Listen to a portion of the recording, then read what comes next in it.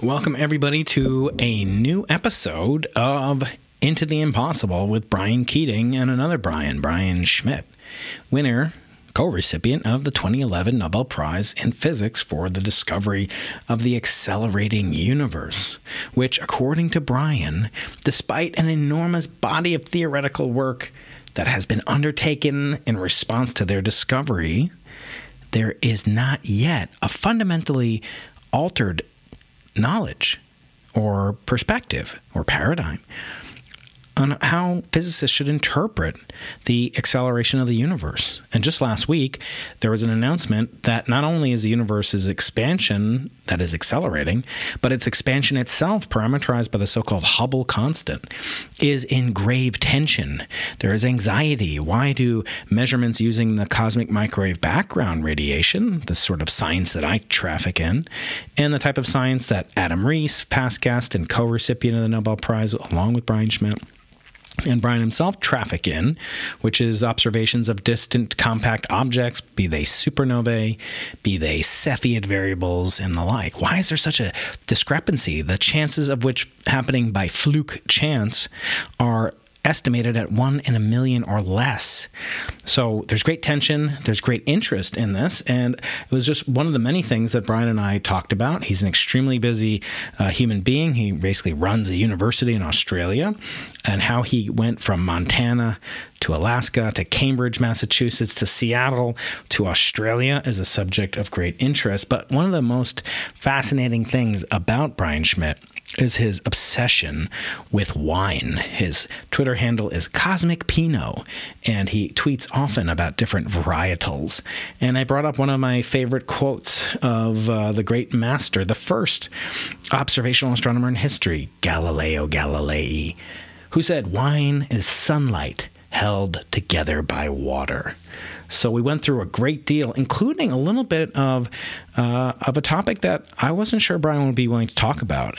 Really required some genuine vulnerability on his side. Talk about competition and even what he called toxic competition, and the great lead up to the announcement by two different teams, one led by Brian Schmidt, Bob Kirshner, and Adam Riess, and the other led by Saul Perlmutter at UC Berkeley, and the really great links that they were all going to get to the result first, almost at great cost to their psyches and to the cohesiveness of the team.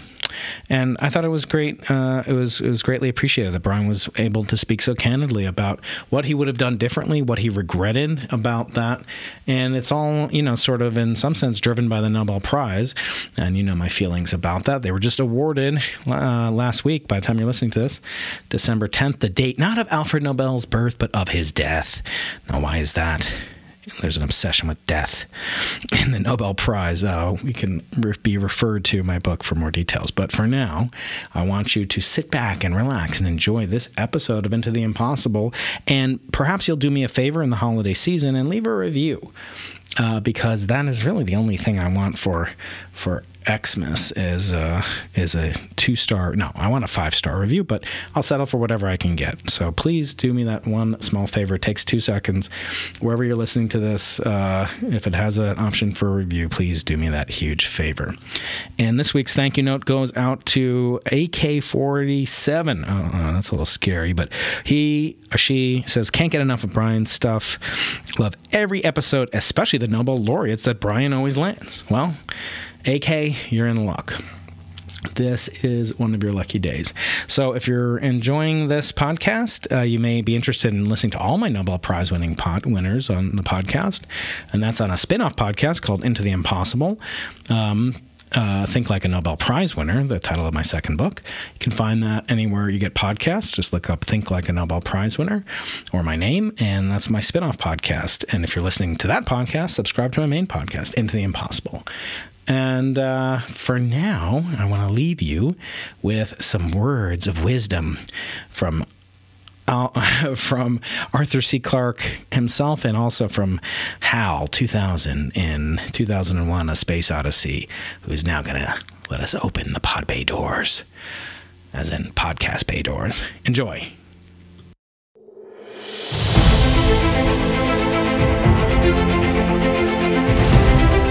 Any sufficiently advanced technology is indistinguishable from magic. Open the pod bay doors, Hal.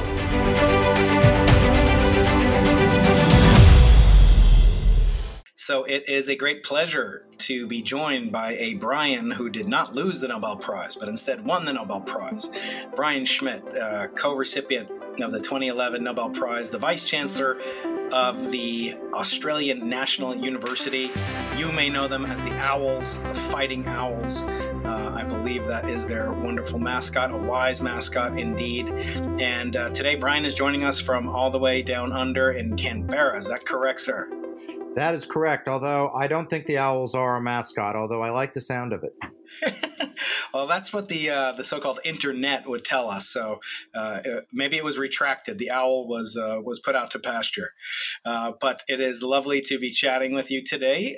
You are my 11th Nobel laureate to be joining us, and this is the 10th anniversary of your receipt, along with past guests Adam Rees and Saul Perlmutter, of the 2011 Nobel Prize. So I thought it was about time for me to extend a proper invitation. And one of the things that's always intrigued me about you is your fascination with wine extends all the way to the most important of all monikers, your Twitter handle. And I thought we'd start with a quote from the very first observational astronomer to ever use a telescope in reality to explore the heavens. And that is, of course, my hero Galileo, who said, "Wine is sunlight held together by water." And I had the honor to host a conference in 2015 on the relativity anniversary centenary at Galileo's final villa in Florence. And he had a vineyard there where he also said the sun, with all those planets revolving around it and dependent upon it, can still ripen a bunch of grapes as if it had nothing else in the universe to do. Now, you have a lot of things in the universe to do, but tell me, where do you find the time to be a vintner and to explore the properties of this fine elixir of Dionysus? Well, you just have to make time. One of the things about this job, and, when I applied, so the Vice Chancellor for Americans is the president of the university. Not a job I would necessarily recommend most people take, especially in the era of COVID.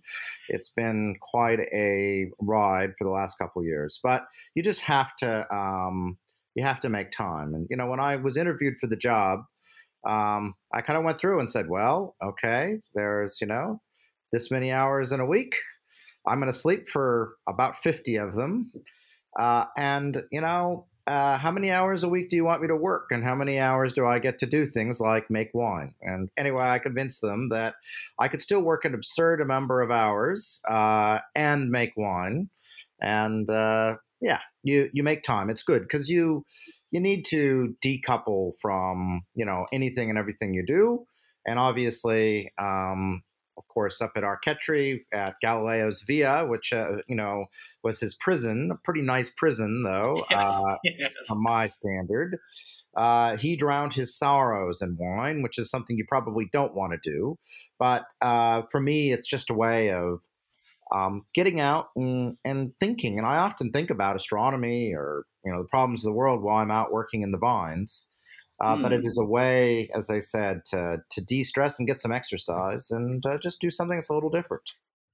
Now, your handle is Cosmic Pinot on Twitter, and harkens back always to the famous movie from the early 2000s, Sideways, where they are really besotted with either support people that are obsessed with Pinot and people that hate Pinot.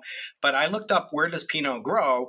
And it grows pretty much, and you'll, of course, disabuse me if I'm wrong, but it grows predominantly in latitudes between positive and negative, 30-ish latitude, negative south to negative 37 or something like that. And I know Canberra is in the middle of that latitude band at exactly minus 35, I believe. Was that another part of your choice way back in the late 90s, I believe, when you took up residence in Australia? Yeah, so Pinot Noir, you can grow Pinot Noir in warm climates, but it produces very innocuous wine. It just kind of produces red. And it's a kind of a painful grape to grow because it's not well behaved. It puts shoots everywhere. It has small bunches. It easily gets disease. So if you're going to grow red, it's not the grape of choice. You're going to use something else. Shiraz is much easier to grow. But Shiraz needs a little bit warmer to ripen properly. So here in Canberra is up at elevation. So we're at my vineyards at 750 meters, give or take a little bit. So 2,200 feet. So about Tucson, Arizona, if you're in the United States, of course, where I went to university. But so we have the same latitude almost, a little further north of Tucson, but it's a very different climate. It's much more cool here. Another day is here, and you're ready for it. What to wear? Check. Breakfast, lunch, and dinner? Check. Planning for what's next and how to save for it? That's where Bank of America can help. For your financial to-dos, Bank of America has experts ready to help get you closer to your goals. Get started at one of our local financial centers or 24/7 in our mobile banking app. Find a location near you at bankofamerica.com/talktous. What would you like the power to do? Mobile banking requires downloading the app and is only available for select devices. Message and data rates may apply. Bank of America N.A., member FDIC.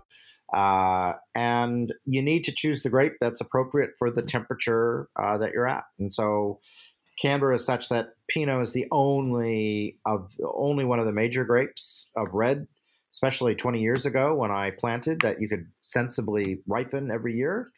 I have a little bit of Shiraz planted now. It's hard to ripen, but I can get it ripe in at least the warm years. And it's my climate change hedge. But yeah, it's you choose based on the climate if you're smart. And if you're dumb, you plant grapes that don't get ripe, and that's not a lot of fun. Now, wine is used in my religion of Judaism for many purposes, but one of which is to celebrate the fact that wisdom improves and people's wisdom improves with age, and also bread is used to signify that that certain attributes decay over time.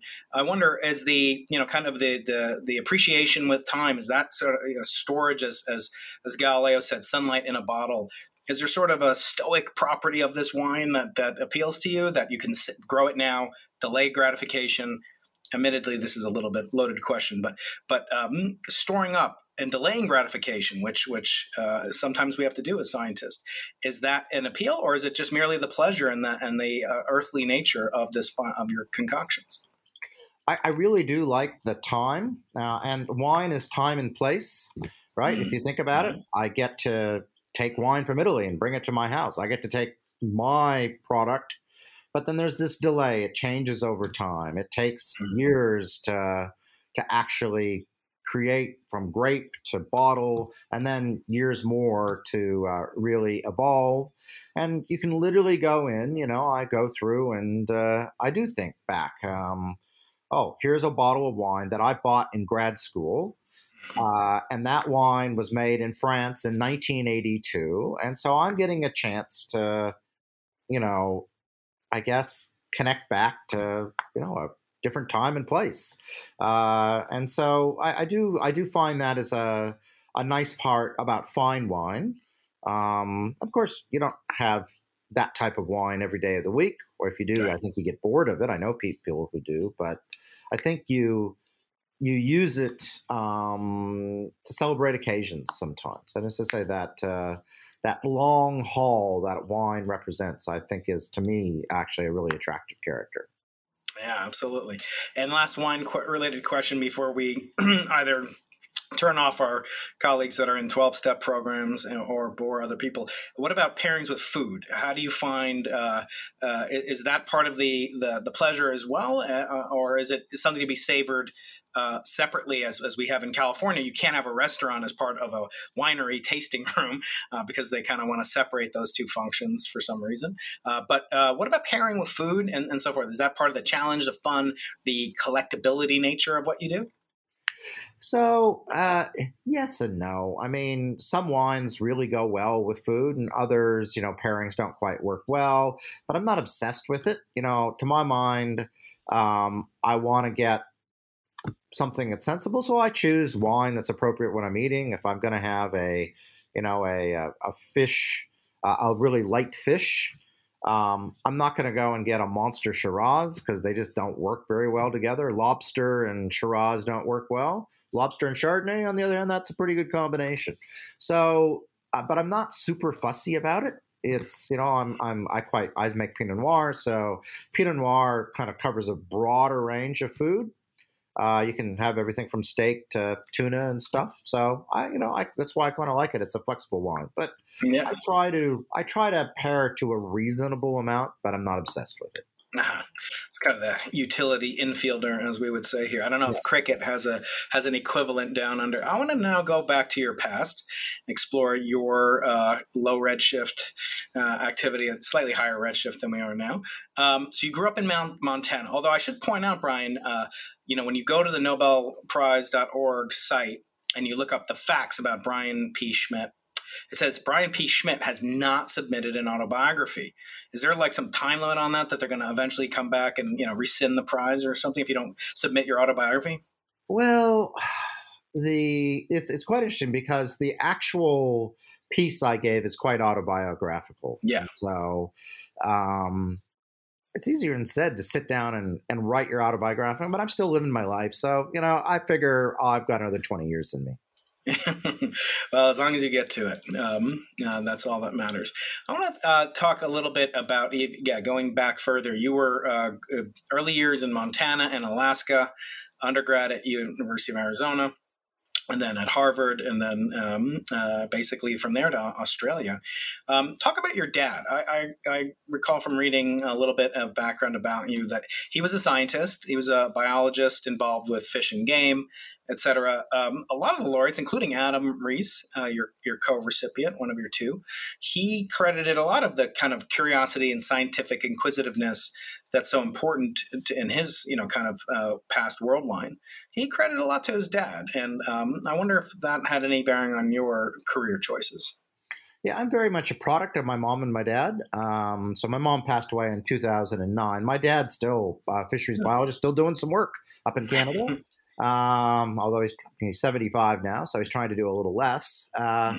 So my parents had me when they were really young. My dad had just turned 20. My mom was 19. I was what they called a sophomore surprise back in 1967. And as my father started going and doing a master's degree and then a PhD, I, of course, was on his side a lot because there wasn't a lot of childcare back then. My mother was working to help pay the bills because PhD stipends, as bad as we think they are now, they were worse in the past. I think it was pretty tough.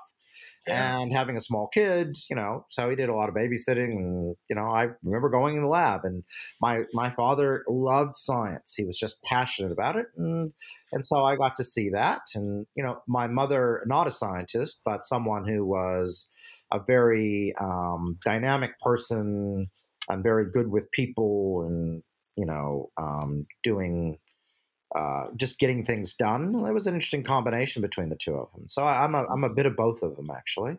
But that time with my father was, I think, really instilled in me from a very young age that I wanted to be a scientist. I wanted to be a scientist as early as I can remember, since I was 3. And the type of science you ended up practicing couldn't be more different, I suppose, for biology. I always joke I was such a bad biology student that when I would dissect a frog, the frog would live. I was just not cut out for biology. And then, you were at Arizona and you got involved with an experiment, a CCD camera that was used in a transit survey that would later, I believe, pay dividends for things like Sloan and other things. That seems like a pretty big leap from, kind of fascination with fish and game growing up in Montana and Alaska to the astronomy. Was that a product of remaining in the West in the United States or was it something that had been kindled earlier? Because as I say, it does seem a little bit at odds with biology, just to be blunt. Well, I love science, and I still love science. I could have become a biologist. I was really fascinated with becoming a meteorologist. And so the fact that it was science or whatever, the whole scientific process of trying to understand, experiment, learn, design experiments, be wrong, modify, that type of thing, that was always what interested me in science. So I actually like science of almost any flavor. The only science that I'll be honest, that I never really liked much as a kid, which is quite interesting, is I always struggled in chemistry. not so much the because it was just very formulaic, and you didn't get to mix things together and see what happened, because if you did, you might do something bad, right? So you always had to kind of follow recipes and things. So chemistry never quite worked the same for me. But from I can remember an eclipse when I was 3 in Oregon. I can remember Comet Kohoutek, the failed comet, when I was 6. 73, Comet West, which was not a fail, in 76. Got a crappy but useful telescope, that my parents could afford when I was probably 8 or 9. I remember seeing Jupiter for the first time. Telescope when I was 13. I started then calculating eclipses and things, because I was an early computer nerd. And so, one of the cool things I figured I'd do is how to calculate when solar or lunar eclipses wasn't good enough to do solar. I could tell when they were going to curve. I didn't know where they landed on the Earth, but the lunar eclipses I could do. And so those are the things that I did. And so I was always interested in astronomy. I just never thought it would be a job, because only the smartest people in the world become astronomers. And I clearly wasn't one of the smartest people in the world. But I was a good student, but I wasn't, one of the top 5,000 people in the world. Mm-hmm. So I had this view that probably astronomy wasn't going to be on the cards. But then I decided, after working at the National Weather Service, that the forecast office and things that I was expecting was not as scientific as I had hoped. And I said, oh, crap, I don't know what I'm going to do. Okay, I'll do astronomy until I figure out what I'm really going to do. That's how I ended up doing astronomy. Okay. And then, of course, you had the good fortune to end up at Harvard with Bob Kirshner, and also sharing an office with past guest Sean Carroll. And then we'll get into some of your commingling between his theoretical approach to dark energy and your obvious experimental approach. But one of the things that most tickles me about your advisor, Bob, which maybe you can comment on, after the announcement in 2011 that you and Adam had won the Nobel Prize, I should say Adam was also his student as well, he made a comment and he said, hey, what's the strongest force in the universe? It's not gravity, it's jealousy. What do you think he meant by that? I've never asked him actually what he meant by that. What do you think that was meant to imply?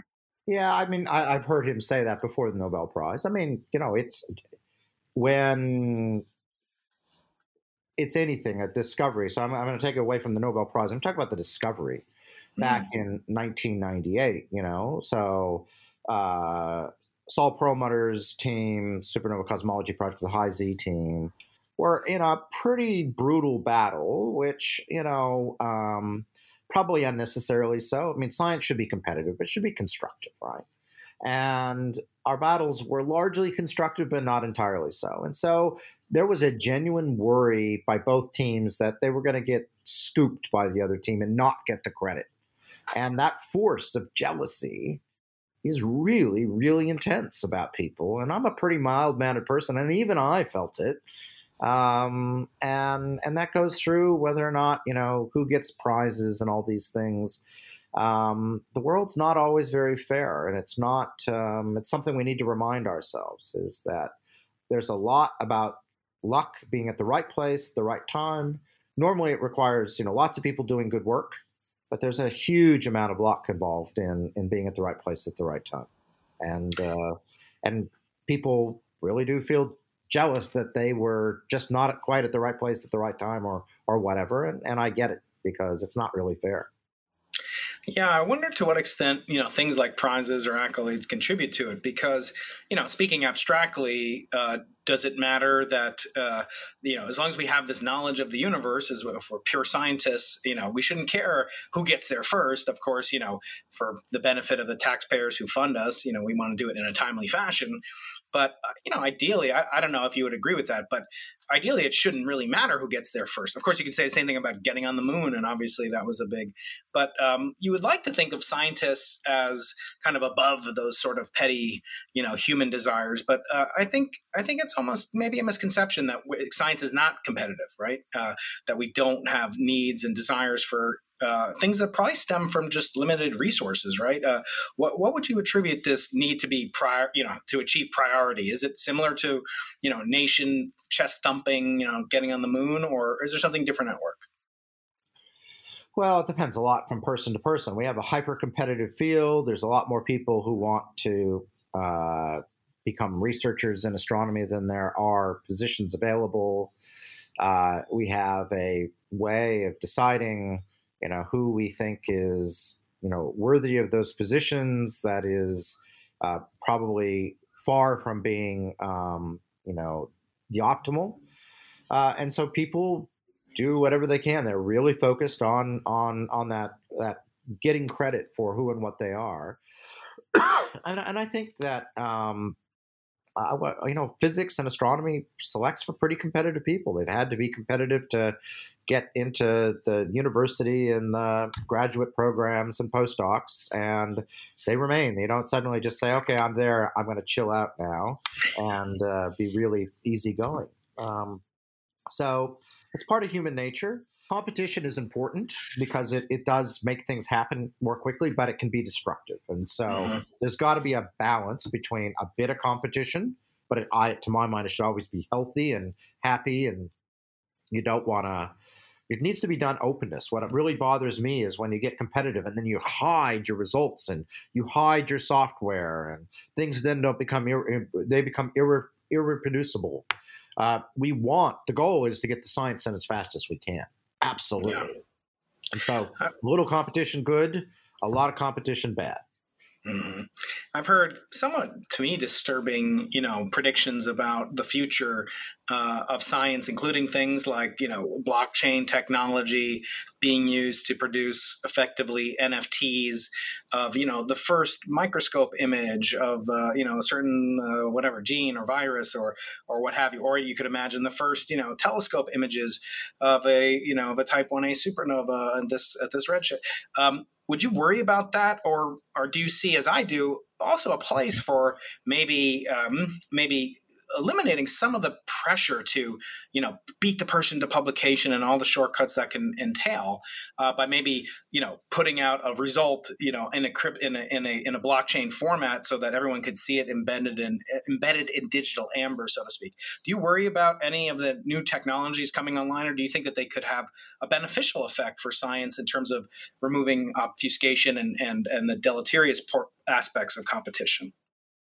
Well, like anything, there's two sides. So let's say you use blockchain technology so that I can instantly release my results out there, and then people can build on that, and I get credit for it through the ledger system. Yeah. That would be a real positive.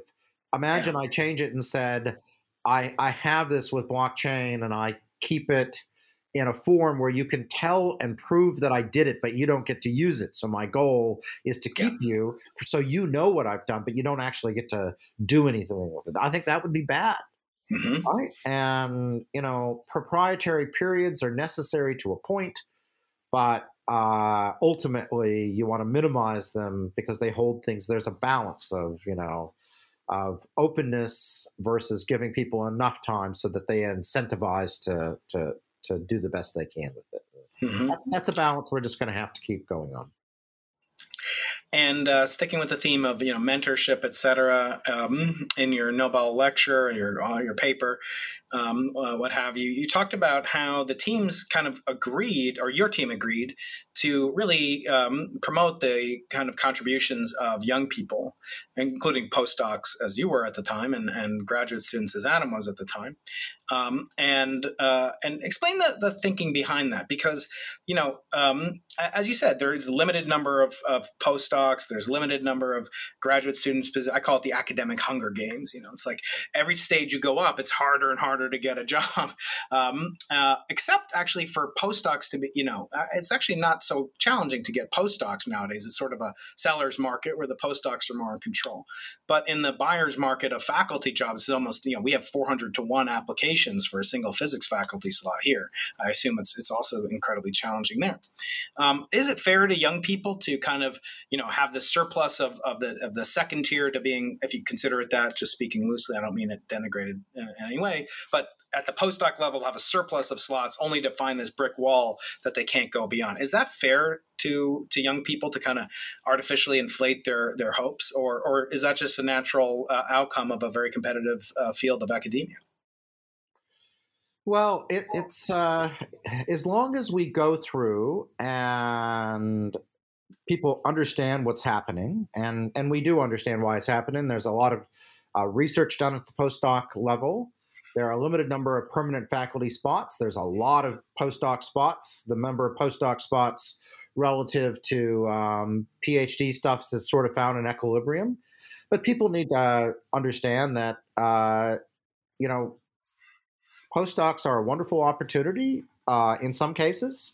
And if that's where your career finishes up and then you go off and, get a job outside of research, that's fine. And we need to prepare and give people the opportunity to do and that transition well, right? So we need to be honest and open about it, and we need to make it so that it's a good thing, not a bad thing, right? And I'm here to tell you, I hate to tell everyone, but the pinnacle of my time as an astronomer, not winning the Nobel Prize, it was actually being a postdoc, right? Yeah. Once you get beyond that, then you have to do a lot of things that are less fun in life, right? You have a lot of responsibility. So enjoy the postdoc. And, if you don't become a professor, that's okay. You have done the fun bit, and now you can go on and get a different job that isn't that, and life will be good. So I think we need to be honest, open, and transparent, and quit catastrophizing it. It's okay not to become a professor. You're not a failure, right? If you don't become a professor. Absolutely. Right. Yeah. Some consider it the, kind of a consolation prize of a kind, because it is very different than what you perceive it to be when you're an undergraduate or a graduate student. Speaking of postdocs, when you were a postdoc, your goal was to measure Q naught. I wonder if you could explain what was the mentality, what was the psychology going through your mind? You were using this tool and technology, and by the way, you had other opportunities to do other things, and you are reported to have said, you could think of no other place that you'd rather be than to be embedded in the expertise of Bob Kirshner's group.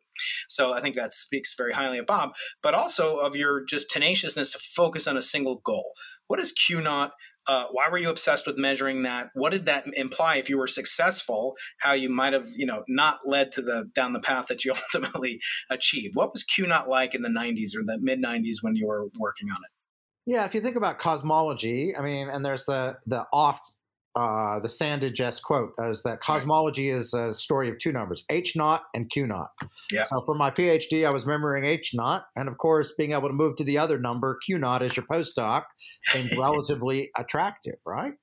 So it was the Holy Grail.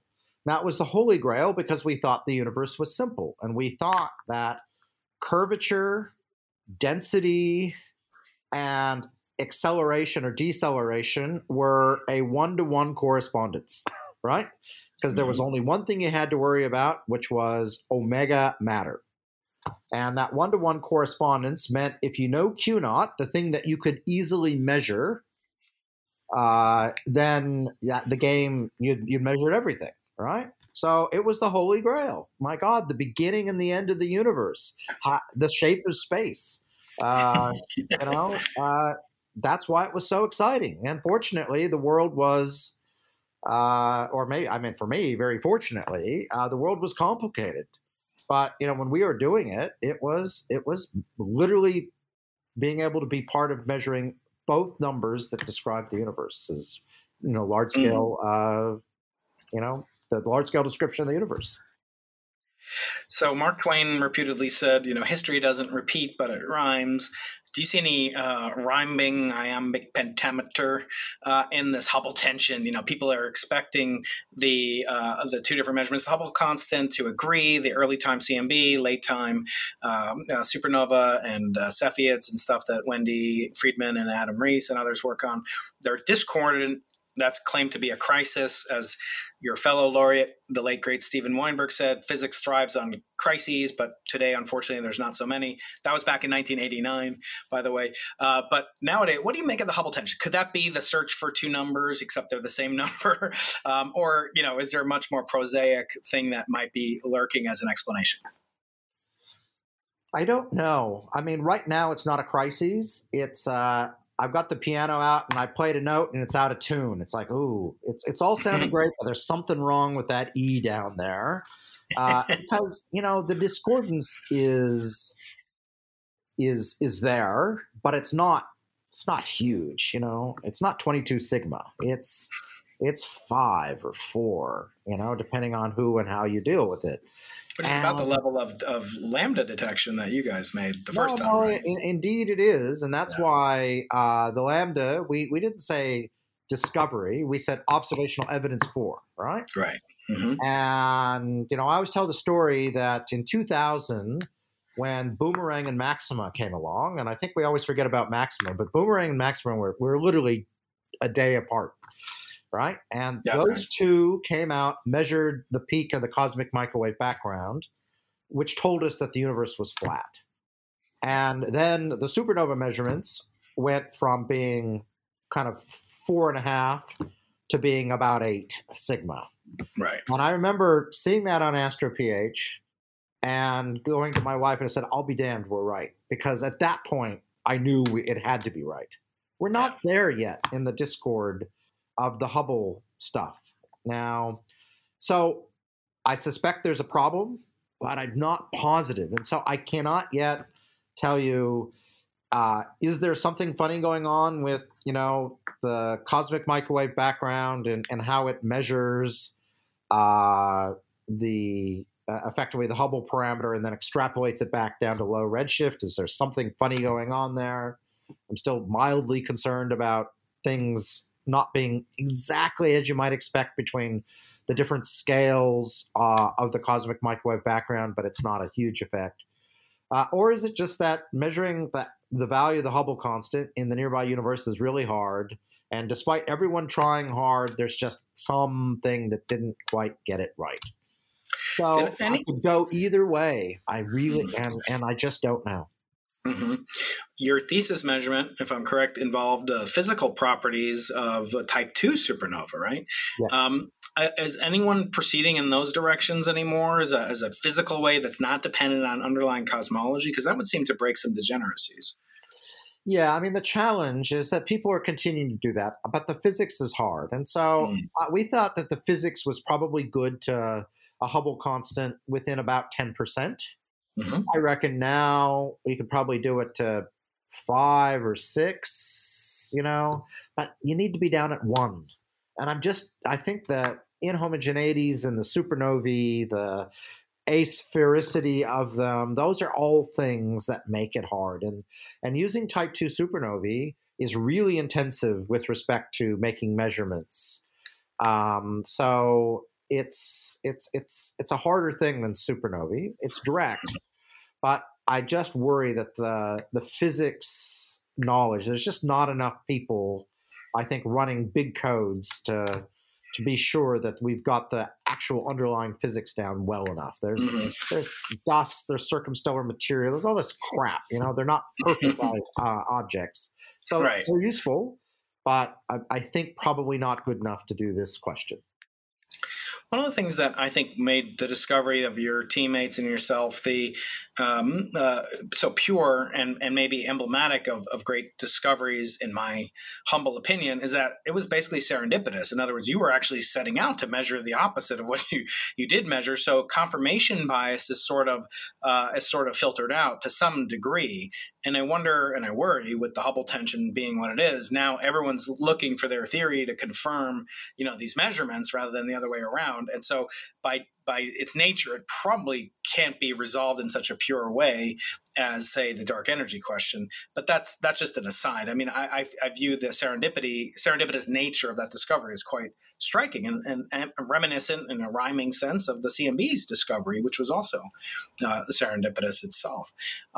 In your lecture, in your Nobel lecture, you start off with a brief overview of 20th century cosmological models, and you talk about Einstein and what he called his wonderful thought that inertial and gravitational acceleration were equivalent. And I remember knowing a little bit about that as a younger person, and I believe the quote kind of was prompted by his realization that if you were in free fall, you would experience no gravitational forces. and even if you were near a gravitating body. And so he called that his wonderful thought. I want to talk about artificial intelligence, because there's a lot being made about artificial intelligent physicists, and that there'll be an artificial AI Einstein, AI EAE, and there'll be all sorts of great things. But that quote that you quote, and the preceding sentence about falling in a gravity, it doesn't strike me as something a computer could identify with. First of all, a happy thought, a wonderful thought. What does that even mean? It seems uniquely human. And also the notion of falling, in an experiential, visceral sense, literally, that prompted Einstein. Do you think artificial intelligent physicists can make an Einstein-like contribution? Can they, create the laws of general relativity from just observational data? Or do you think it's being a little bit too much wishful thinking? Well, certainly AI, as we are right now, is nowhere near. I think people have to remember that AI right now is really just interpolation, and it's a fancy interpolation. It does not extrapolate at all, right? So one of the reasons why self-driving cars are a problem are edge cases where humans can extrapolate and say, I've never seen this before, but I'm pretty sure I know what's going to happen. And I'm afraid that your machine learning algorithm says, I've never seen this before, and here's your answer, but has nothing to do with anything. So current versions of machine learning, hopeless, right? Mm-hmm. It's about finding patterns in data that you have. So you might discover new and interesting things, but it's not gonna have that aesthetics that Einstein had of seeing some poor guy fall off a house and saying, hey, that guy doesn't feel gravity. What a wonderful thought, as opposed to, I should probably call the ambulance and help that guy out because he's probably hurt. So that aesthetics is certainly a long ways away. Now, artificial intelligence may become much more human-like in the future, but it's not anywhere there right now. So I could imagine it finding little patterns in data, and what I think might happen is you'd go through and you'd say, I suddenly can predict something in physics that I'm surprised I can predict. Why can I predict that? We'd go through the different layers of the neural net and say, there's a pattern in there. Why is that pattern there? And then we would go through and use human creativity to try to understand it. That's how I think it might happen in the first instance. But I think we're a long ways away from computers disintermediating physicists entirely. Yeah, I agree. I often say, I think, computers can beat humans at chess, but I don't know if they can invent the game of chess. I want to turn back to competition. You said in an interview with a fellow astronomer Brian Greene, earlier this year, you said that the atmosphere between the TiZ and SCP teams was toxic at times, and you regretted that. And you said you were not proud of it. Now, you were a postdoc. You weren't, there were many faculty members on each team. Why do you say that you personally weren't proud of it? And what were some of the benefits of that competition as ultimately proven out by the solidity of the discovery? Yeah, well, when I was a postdoc, but I was the leader of the team. And I guess I was friends with a lot of people on Saul's team. And so we kind of joked and, all going through do we have jobs? These are the questions we used to talk about. But I guess the toxic thing is just, to me, it's embarrassing, right? It's embarrassing because it did not need to be that way. And we're out there ultimately being role models for students and people watching what's going on. And that's not what you want your life to be like in science. You don't want it to be toxic. You actually want it to be, I should say, a bit of competition, not bad, but you want it to be friendly, right? And so that's why I guess I'm embarrassed by it. I don't think it ultimately interfered in any person's, job prospects or things. We didn't get into it where it became personally destructive, but it was unpleasant and unnecessary. Can you offer any ways to, I have a large STEM professional audience that, is probably dealing with, many of them are probably dealing with such things now. Can you, not specifically to that rival battle, but, kind of in general, how can you de-escalate conflict? How can you, check these prejudices that you may have or biases that you may have as a scientist? We're not known, as I always joke, how do you know a scientist is outgoing? Because, they look at your shoes when they talk to you. But how do you, how could some of my listeners, diffuse or detoxify, if such a thing is possible, remove the tannins? Give me some, techniques or tools that might have been beneficial, but as you say, it wasn't ultimately devastating, but could have been better both for the younger students witnessing all this. But again, I don't want you to speak specifically about that event. Just generally speaking, how can we as scientists detoxify a toxic situation? Well, the first thing to realize is that whenever you're feeling anger and emotion, you're not being a scientist, you're being human. And that's fine, but it gets in the way of the science in us. Trying to allow people easy outs when they've screwed up rather than humiliating them in public, either via Twitter, colloquiums, front page of the New York Times, whatever your flavor is. Don't humiliate people. It's a bad thing to do, even when they're wrong. Tell them nice and gently, not this isn't good. And see the world through other people's eyes. Be human about it and say, the golden rule. Was this how I want to be treated? Right? And generally speaking, when you're really angry, chill out. Don't send the email. Have a walk around. Send it tomorrow. Chill out and be analytical about it and take the emotion out of things as best you can. Because those things set us back and they take the joy out of science if you get it wrong. And for those of us in power, like, I have a lot of power now that I didn't have when I was younger. You have the power to, one of the things is not to use power when you have it, but the other thing is to intervene. At a colloquium, when people are beating up on the speaker and piling on, stop it.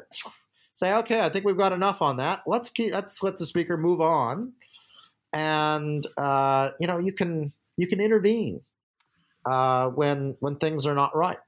And we have still a lot of bullying within our communities, and it's really hard to exercise power against others in this intellectual sense, but it's basically humiliate them, and that's, you want to avoid humiliating people. Yeah. And talking about accountability and transparency and really ownership. Last week you had a tweet thread, several tweets about trying to understand your own decision-making and involvement in an archive article today.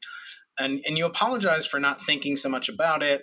And your mistake is that your participation would provide value to that question. Can you explain what this article was and why it's significant? It's an article about sort of job and research impact in astronomy. How do you predict it? First, what was the conclusion that maybe you regret being a part of, or can you clarify this, as you did on Twitter to some extent, that you took ownership of this decision and wanted to, apologize in some sense. Can you talk a little bit about this situation, Brian? Yeah, I'm happy to talk a little bit around it. This was something proposed by John Cormandy, where he wanted to calibrate citations with a group of people from different fields to just sort of, say, what is an individual's scientific output relative to their citation output. Now, I was, at the time, I hadn't really thought through what exactly that meant when put onto paper. I was interested in just the whole notion of overuse of citations and boiling everyone down to citations in all sorts of ways, and I was worried about that. So, in some sense, I was interested in seeing, are we going to find out that planetary science has a very different citation curve than cosmology and things like that? Right. And I wasn't really thinking through the notion, the social construct of having, 21 elite people, very homogeneous group of 21 people when you look at it, casting and putting ourselves in that position of power and saying we are God, and so the tone of the paper ended up being something I was pretty deeply uncomfortable with, and I just hadn't really thought through, and I will say John gave me every opportunity to understand what he was doing, and I feel like I've let him down because I did not pay enough attention to understand what was going to come out. But I am very concerned about using only those types of measures that make us hyper-competitive. There's gatekeeping that I talk a little bit about in the tweet, where you're only really, you got to get the break to get into the university, to get into the PhD lab, to get the prize postdoc, to even be in this bit. And so there's a whole social thing there that I think that paper missed out on. And I know, having talked to John, I think he's pretty upset, and he's caused. I don't think he wanted to cause that amount of upset. But in the end, I should have thought through what I did and realized what we were doing was probably very much out of touch and out of tone of the community we want to have, which is we want it to be inclusive and we want to support excellence, but we don't want to gatekeep excellence, which I'm afraid a lot of what and how our field and academia in general works, unfortunately, is it tends to only give opportunities to those who have had opportunities ahead of time. Right, the Matthew effect on display. Thank you very much for that. And as I said in my response to that tweet, your candor and ownership, because I think it's very rare. And I think that's a teachable moment, if you will, for young people to see that you can, I don't want to say make mistakes, but that we're human beings, as you said earlier. When you have any kind of emotion, there's a disservice done by assuming that we're just dispassionate observers of factual, rational reality. I think that drives a lot of people away. As Jim Gates said when he was on the podcast, he was like, I never thought I'd be Einstein, but that's okay. Einstein wasn't always Einstein. I think we promote that myth of infallibility to our detriment, because I think it does exclude the broadest panorama possible. I want to wind up because I know you only have a few minutes left, but I want to just kind of touch base with, as I said, this notion that you found it very important to have an intellectually diverse set of team members on your team, including theorists and physicists, physicists involved, including your former office mate. Your former office mate was Sean Carroll. He wasn't a member of the team, but people like Chris Stubbs and other folks, physics and astronomy hybrids, et cetera. But theorists, talk about the importance of that and what role that plays in having a true, panoramic, synoptic view of a field. Does it require that, or can we put our heads down, just talk to those of us who are like those of us, and make a lot of progress? Because we have theorists and we have data scientists working on it, but it's not clear that all my students, shall I say, this is probably my fault, but that they really have kind of the broad scope of history and all the different panoramic contributions that are necessary to make a huge caliber discovery. So maybe, a comment on kind of the breadth versus depth, if you will, and the importance thereof. Yeah, it was a big project, and I really appreciated having a bunch of people with specific skills and some people who could see things from the different part. And so I did really want to have that intellectual diversity and fessing up. We had 20 people on the team, but no women. So we didn't get it all right. And if I could go back in time and fix that as a 27-year-old, I sure would, because I think that was part of our, a missing part of our team when I look back at it. So if you're going to solve problems, if they're simple problems, okay, you just, you have a hammer, you smash the nails. This was really hard because we were having to do a whole bunch of things. We were going to having, to schedule people and telescopes around the world. We're having to write software that had not been written before. We were having to process the data really, really fast. We were then having to send it across and then do a very detailed analysis. And, we did a full Bayesian analysis in 1998. It's literally one of the first ones of those ever done. And I wasn't taught that. And, Adam kind of teaching me via Bill Press on the phone. And we were only able to do that because of that diverse group of people came together. Mm-hmm. And so you don't really know you need diversity, but it's always useful. And as I said, I regret not having a more gender diverse team. It's one of my big regrets in all of that. And lastly, I want to know, what is your daily life like now? I mean, modulating out COVID, obviously that's hopefully a time limited, duration limited thing, and Australia's reaction notwithstanding in terms of uniqueness versus the U.S. But what is a vice chancellor, which, as you say, is tantamount to president here in the U.S. or chancellor here? Talk about what is that life like? Is it how do you go from astronomer to vice chancellor? Because it seems like you would have to do a lot of reading, or maybe change gears radically. So talk about that change from astronomical group leader to now academician, as we would say. Yeah, well, it's a big jump. Ultimately, being a leader of a university in Australia, it's a little different than the U.S. president because you've got the outward bit, but a lot more of the inward bit too. So it's sort of the president and the provost combined. So I had to learn a lot, how do university budgets work really well?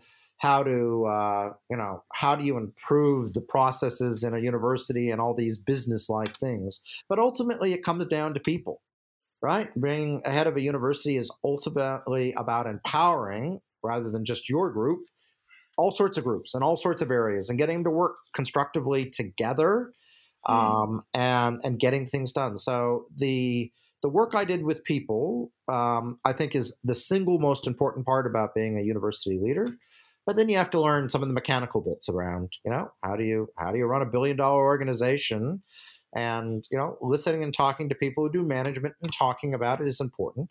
But we also have to remember universities are not companies. And so most of the management theory you're going to learn is all about running a company. And I'm telling you, that's not what a university is.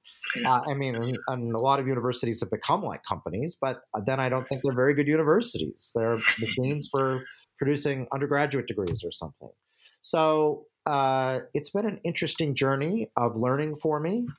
But in the end, the rules around a group of 6 actually apply to groups of 5,000.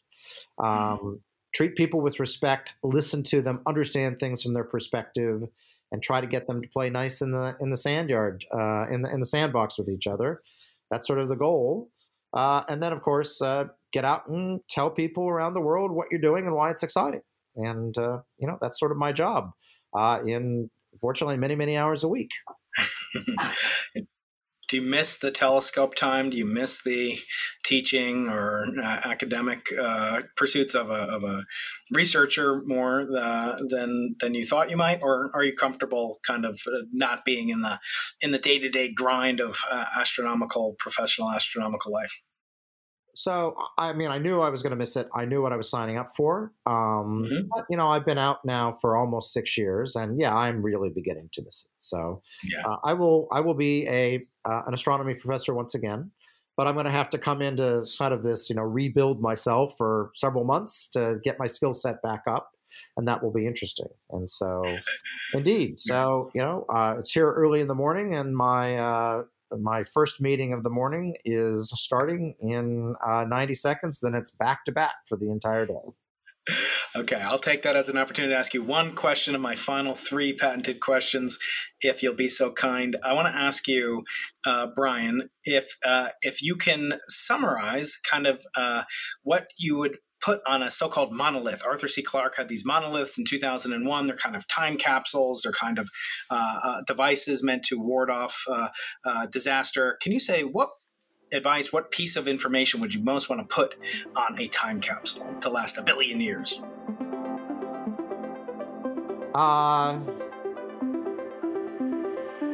The future is more important than you think. also pass for my advice to your former self. The only way of discovering the limits of the possible is to venture beyond them into the impossible. Origin of my podcast name, Brian Schmidt. Thank you for spending time with another Brian on sharing some of your valuable time with myself and my audience. I can't thank you enough. Great. Thank you very much. Take care. Thanks, Cheers. Brian. Any sufficiently advanced technology is indistinguishable from magic.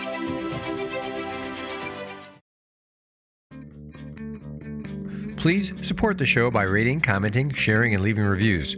We appreciate hearing from you, and it really helps keep our universe expanding. Watch our YouTube channel at Dr. Brian Keating. That's Dr. Brian Keating.